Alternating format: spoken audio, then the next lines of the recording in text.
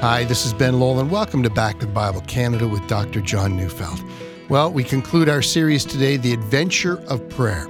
So let's turn in our Bibles to Ephesians chapter 6, verse 18, as Dr. Neufeld brings us a message entitled, The Elements of Prayer.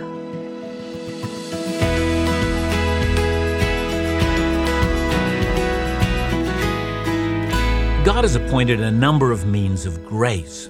And what I have in mind when I speak of means of grace is that God has ways of communicating grace to us. Here's an example. Think of electrical wires as the means to bring electricity either to, light bulbs or power tools or so forth. There is a conduit whereby electricity is delivered. And God's grace, although it's given freely, we know, comes to us by faith. But what is it that excites faith? How is faith imparted? Or what is the normal means that God uses to bring faith or to strengthen faith in our lives? I hope you hear the question. There are normal means of grace. I know. There are miraculous means of grace or extraordinary means of grace as well. And here I'm talking about something unusual, like the parting of the Red Sea or the raising of Lazarus from the dead. Well, no doubt, had you been there when Jesus ordered the stone of Lazarus' tomb to be rolled away, and no doubt at all, you'd have been overwhelmed as the smell of a rotting Lazarus, the awful smell of death, would have shot through the air. You might well have put your face into your clothing just to stop from throwing up. And then on that hot day where the stench of death was putrid, the loud voice of Jesus shouts, "Lazarus, come forth." And then, astonishingly enough, you hear a noise from inside the burial cave. How in the world? And then completely wrapped in burial cloth comes Lazarus, shuffling, almost falling down. Jesus says, "Unwrap him and let him go free." And that day, say if you're Mary or Martha, still struggle and doubt whether Jesus is the Lord of nature, the Lord of the spiritual realm, the Lord of life and death. Well, on that day, your faith is stirred. Faith rises up. But did you notice? It came through a conduit. Jesus had performed a sign, and the sign ignited your faith. Well, the point I'm trying to make is that there are means of grace. Some are quite unusual, and some are normal. Let me give you one very normal means of grace. It's described in Romans 10:17. So faith comes from hearing, and hearing through the word of Christ. Let me give you an example, something I remember. A woman in my church once told me a story. She said, "I came to Christ listening to you preach." I said, "Well, thanks for telling me. It's wonderful to hear that my preaching is not in vain." And she said, "Well, I need to tell you how that came to be." She said, "I was invited to church by my friend, and I didn't know what to expect. And after I heard you preach, I was furious with my friend. I was convinced that she had told you everything about me, and now you were speaking directly to me during the sermon. It wasn't until after the service that I confronted her, but she told me she had done nothing of the sort. What had happened is that the Holy Spirit was speaking to her through the sermon. In fact, that's God's regular or normal means of grace. It's the means He has chosen to bring about faith. Now, I want to add, I've heard countless stories almost identical to that, not just about my preaching, but many others as well. I have a friend who just the other day told me his conversion story. He had gone to a church in Manitoba, and that was exactly his story. And later on, he heard someone say, that pastor's a godly man, but he's not a very good preacher. And he said, "I didn't know that. I only thought someone had told him about me before I got there to church on that day." See, don't you see, God has appointed or God has ordained that when the word is preached, not when the preacher expresses his own ideas, but when he accurately explains Scripture, the Holy Spirit uses that as His normal conduit to bring about faith. And by the way, that's one of the reasons why Christians must not give up the habit of weekly being under the teaching and preaching of the Word. It's God's normal means of grace. But I'm not speaking about preaching today. I'm speaking about prayer as a means of grace. But how? In the case of preaching, it's something we receive, but in terms of prayer, well, it's something we do. Yeah, it's true, we pray. But as we pray, as we've already seen in this short series, the Holy Spirit is interceding for us, and He's aiding us in our prayers. And we also notice that we enter into the Father's presence through the high priestly ministry of Jesus, and so we are aware that prayer opens us up to the grace of God. Well, if that's so, how do we pray? Let me begin first by describing at least 3 types of prayer. The first is public prayer. Prayer in church, prayer in your home Bible study group, prayer on special occasions, perhaps at a New Year's service, perhaps at a service around Easter time. Now, when I was pastoring especially, I enjoyed, those prayer evenings that we designated. But I also enjoyed a prayer altar at each Sunday morning service, and on many occasions the altar is just flooded with people who had come for corporate prayer. Corporate prayer is surely a means of grace. James 5 says that those who are sick are to call the elders of the church to come and anoint them with oil, and the prayer of faith, he says, will raise the one who is sick. If he or she has sinned, he or she will be forgiven. What a marvelous means of grace as we pray both with others and for others, and have others pray for us. Now, Matthew 18:19-20 says, "Again I say to you, if 2 of you agree on earth about anything they ask, it will be done for them by my Father in heaven. For where 2 or 3 are gathered in my name, there I am among them." Or notice that in the Lord's Prayer, it has Jesus teaching us to pray, and he says, "Give us this day our daily bread." Us. It's corporate. We're praying this together. Or we might think of some Old Testament examples of this. As for instance, when Solomon led all Israel in a national prayer, and it was to dedicate the newly built temple of the Lord. Corporate prayer is a means of grace.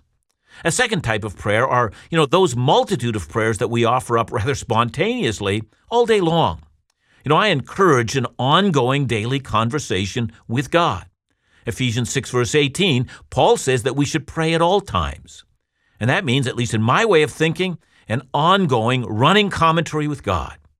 If it's a beautiful morning and the sun is shining and you're healthy, do this little thing. Just simply say, "Hi, Heavenly Father, I thank you for my life. What a gift you've given me." I won't tell you all the things that I've prayed for in that way. And some of them, God has corrected me. I remember a winter morning. It was Sunday. I was out early, as always, driving to church and to prepare myself. But it had snowed the night before, and it was still snowing.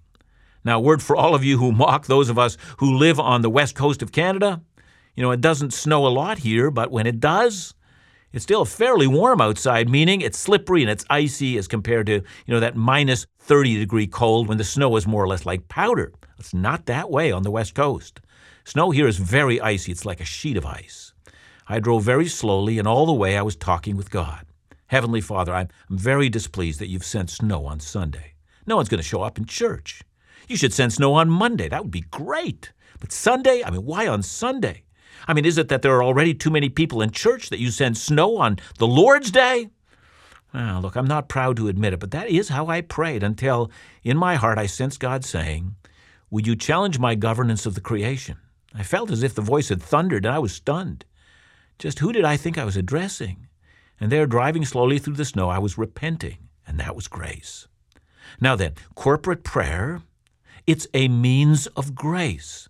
Ongoing, constant prayer, that's also a means of grace. But there's another prayer, and it's the discipline of finding a daily place of prayer. That also is vital to our spiritual life. Let's consider first some biblical examples. Daniel 6 verse 10. When Daniel knew that the document had been signed, he went to his house where he had windows in his upper chamber open toward Jerusalem. He got down on his knees 3 times a day and prayed and gave thanks before his God, watch this, as he had done previously. And that is to say, an emergency suddenly showed up in Daniel's life. And he doesn't panic. Rather, he goes back to an established pattern that was already set for his life. He had very definitive times of prayer in which there were 3 times each day when he prayed. Think of Jesus' words in Matthew 6 verse 6. "When you pray, go into your room and shut the door, and pray to your Father who is in secret, and your Father who sees in secret will reward you." That is, listen, you need to find a private place where you won't be disturbed.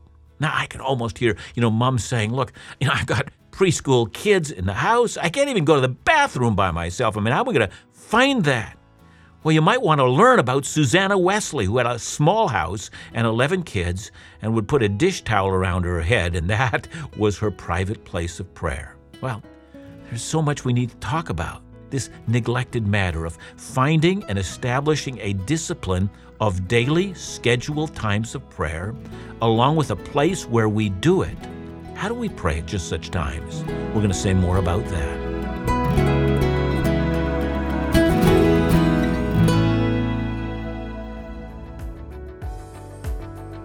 You may sense a longing for a deeper, more consistent prayer life, and yet readily admit a shortfall to do so. Well, this month, Back to the Bible Canada wants to support your intentions.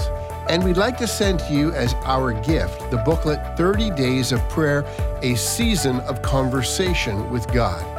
This free booklet contains 30 prayers personally selected by Dr. John from a prayer book entitled The Valley of Vision. 30 Days of Prayer is not instruction about prayer, but provides for us an experience of prayer. It offers each of us a month of daily prayers to reflect upon God and offer the cry of our hearts. We believe this booklet will nurture and direct your desire to spend time in prayer with God. To request your free copy today, call us at 1-800-663-2425 or visit backtothebible.ca.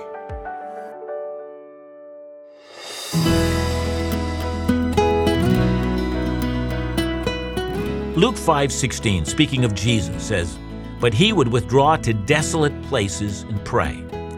We all know that our Lord prayed in private, in the middle of what surely looks like, at least to us, a very hectic schedule. He would leave the crowds and he'd find a place where he couldn't be found and he would pray. On occasion, these times of prayer were for an extended period of time, as was the case before he began his public ministry. And at other times, I have no doubt he simply acted like Daniel. He had regular set times of prayer. And we do know that at Gethsemane, the burden of what he was facing was so great that he called his disciples to pray with him, to support him. But of course, we all know that they were unable. The burden was simply too great for them on that night. But all that to say, there are different kinds of praying. And it is important that believers do not neglect a daily ritual of prayer. Now, what should we do in those times? Well, I can tell you this can be at least at times very difficult and yet at other times very pleasurable. Most people practice daily prayer in the morning. Job 1 verse 5 says that Job would rise early in the morning and offer up burnt offerings for his children. Psalm 5 verse 3 says, "O Lord, in the morning you hear my voice. In the morning I prepare a sacrifice for you and watch." Psalm 88 verse 13 says, "But I, O Lord, cry to you. In the morning my prayer comes before you." Psalm 90 verse 14 says, "Satisfy us in the morning with your steadfast love, that we may rejoice and be glad all our days." It's for that reason that I would commend finding a time in the morning for your personal prayer and devotion. I know there are those who argue that they're not morning people, and so they reserve a time for either the afternoon or the evening. Look, I know there's no biblical command that mandates morning devotions. And so if the morning really is awful for you, be a little easier on yourself. But let me give you an argument for the morning. The morning is a time when you've not yet done anything. You haven't woken the kids, you haven't gone to work, you haven't gone to school or whatever else you might be doing. If you can find a time before the hustle and bustle of life begins and focus your heart on your God and gain perspective before you charge into life, give yourself time to hear his voice, lay your plans before his throne, order your life. This, in my experience, it does two things. First, I promise you'll start to look forward to getting up. It'll be the highlight of the day, and it will come early. And second, it will bring the teaching, the love, the grace, the presence of God into the rest of your activities for all the day. For me, the benefits of morning devotions are so great. If you have to wake up 45 minutes early or an hour early, it's the best investment of time that you can make. So what should you do when you take this time? Well, how do you use that time reserved for you? Let me simply explain what I do. My first activity, I read my Bible. I'm often asked if I follow a devotional, and I personally don't. I have, however, a Bible reading plan that allows me to read the Bible through every year. And most years, I read it through chronologically. And I'm still amazed at how often, after all these years of reading through the Bible every year, that I find myself amazed by some of the things I've read. It says, I've never seen it before. And at times, it does focus some of my prayer life as well. Yet, I know some of you are saying, well, does he really read Leviticus through every year? Yes, I do. And interestingly enough, it doesn't feel like a chore. It has become quite precious to me. Also, before I move beyond this, let me say that my morning devotional reading is usually in a translation that I'm not using for my study. In my study, I use an essentially literal translation. But in my devotions, I use a different one, and recently I've been enjoying the Christian Standard Bible. You might look for an informed Christian to give you some advice in that regard. Well, next is prayer time. And I think it's helpful to think of prayer in terms of the various elements that make up prayer. So let me define 5 elements of prayer. I'm sure there are more, but these 5 might be very helpful. First, worship. Listen to Psalm 96, verses 7 to 9. Ascribe to the Lord, O families of the peoples. Ascribe to the Lord glory and strength. Ascribe to the Lord the glory due his name. Bring an offering and come into his courts. Worship the Lord in the splendor of holiness. Tremble before him, all the earth. Now, the context of the psalm is that the psalmist is entering into the courts of the temple. He's bringing an offering as he goes to worship. And of course, now, after the one sacrifice which Jesus has offered, it's a sacrifice that is once and for all, and his sacrifice forever ends the need for temple sacrifices. Well, things have now changed. We enter the courts of the Lord bearing his sacrifice. But we still come into the Father's presence, and we ascribe to the Lord. That is, we attribute to God the greatness of his name. And here some studies of the attributes of God can be so helpful. We might worship God for his omniscience, that is, his infinite knowledge, for his wisdom, for his faithfulness, his goodness, his love, his mercy, his holiness, his righteousness, his just and fierce wrath, for all his perfections, his beauty, his glory. We might remember his sovereignty and worship him that he reigns over all, for his omnipotence, that is, his eternal power. We might remember that he is spirit, but we are flesh, and that he is ever present to all spaces at all times. We might remember that we've never been out of his presence, and that he is the great watcher of men who does whatever he pleases. We might remember that he scatters the proud, but that he gives grace to the humble. Worship simply dwells on the beauty of the Lord. It ascribes to God the glories that are due his name. Second element is praise, expressing our thanks to him. Psalm 92, verses 1 and 2 says, "It is good to give thanks to the Lord, to sing praises to your name, O Most High, to declare your steadfast love in the morning," there we have it again, "and your faithfulness at night." That is, we are called upon to remember what he has done on our behalf. Steadfast love, that word, refers to the love of God which comes to us in the covenant. At the very outset, it seems to me that we should daily give thanks for the new covenant in the blood of our Savior. Because of Jesus, we're no longer the children of wrath, we're the children of grace. We should thank our Father for the Holy Spirit whom he has given us. Thank him, then, for all the other stuff, family and work and money in the bank and health and anything else we can think of. We give praise. Third, we confess our sins. Now, I covered that yesterday, but this is a helpful reminder. I find it necessary to remind Christians because a great many of us never witness this in our worship services, so it kind of drops off the radar. But we might remember Psalm 103, verses 2 and 3. "Bless the Lord, O my soul, and forget not all his benefits, who forgives all your iniquities, who heals all your diseases." What should we confess? Well, everything we can remember. And should the Holy Spirit make us aware of something else, let's take care of it immediately.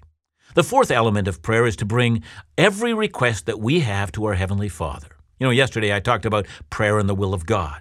Well, it's true that we need to grow in the grace of asking and receiving.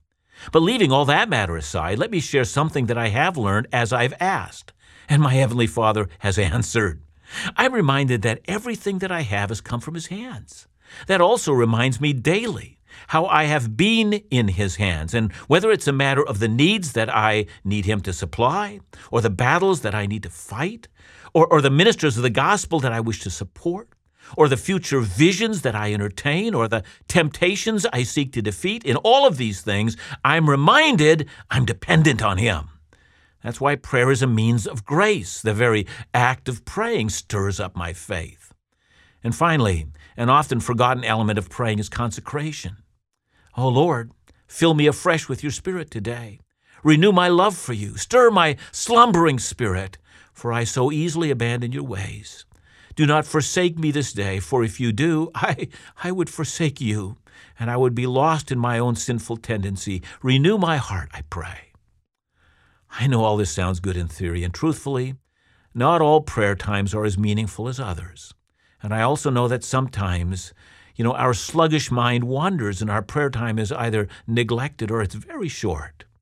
And those times I've learned a little trick. Let me share it with you. How much time do you want to spend in prayer tomorrow?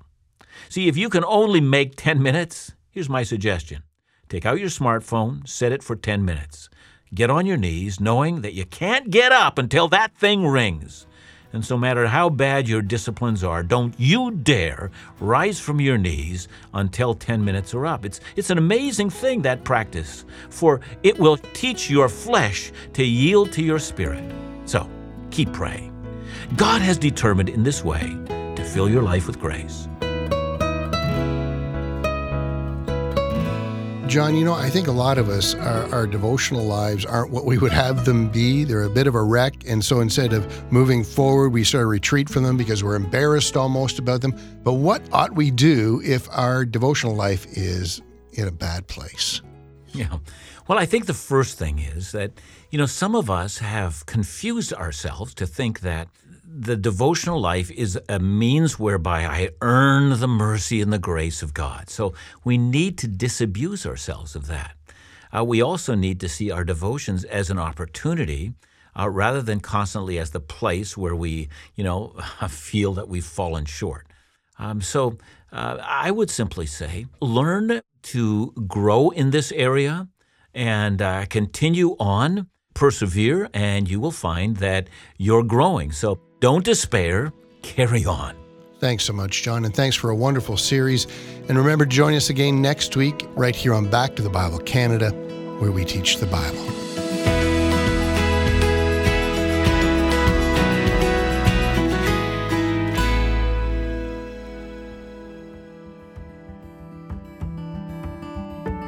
Legacy can traditionally be defined as something that is passed on to entrusted hands.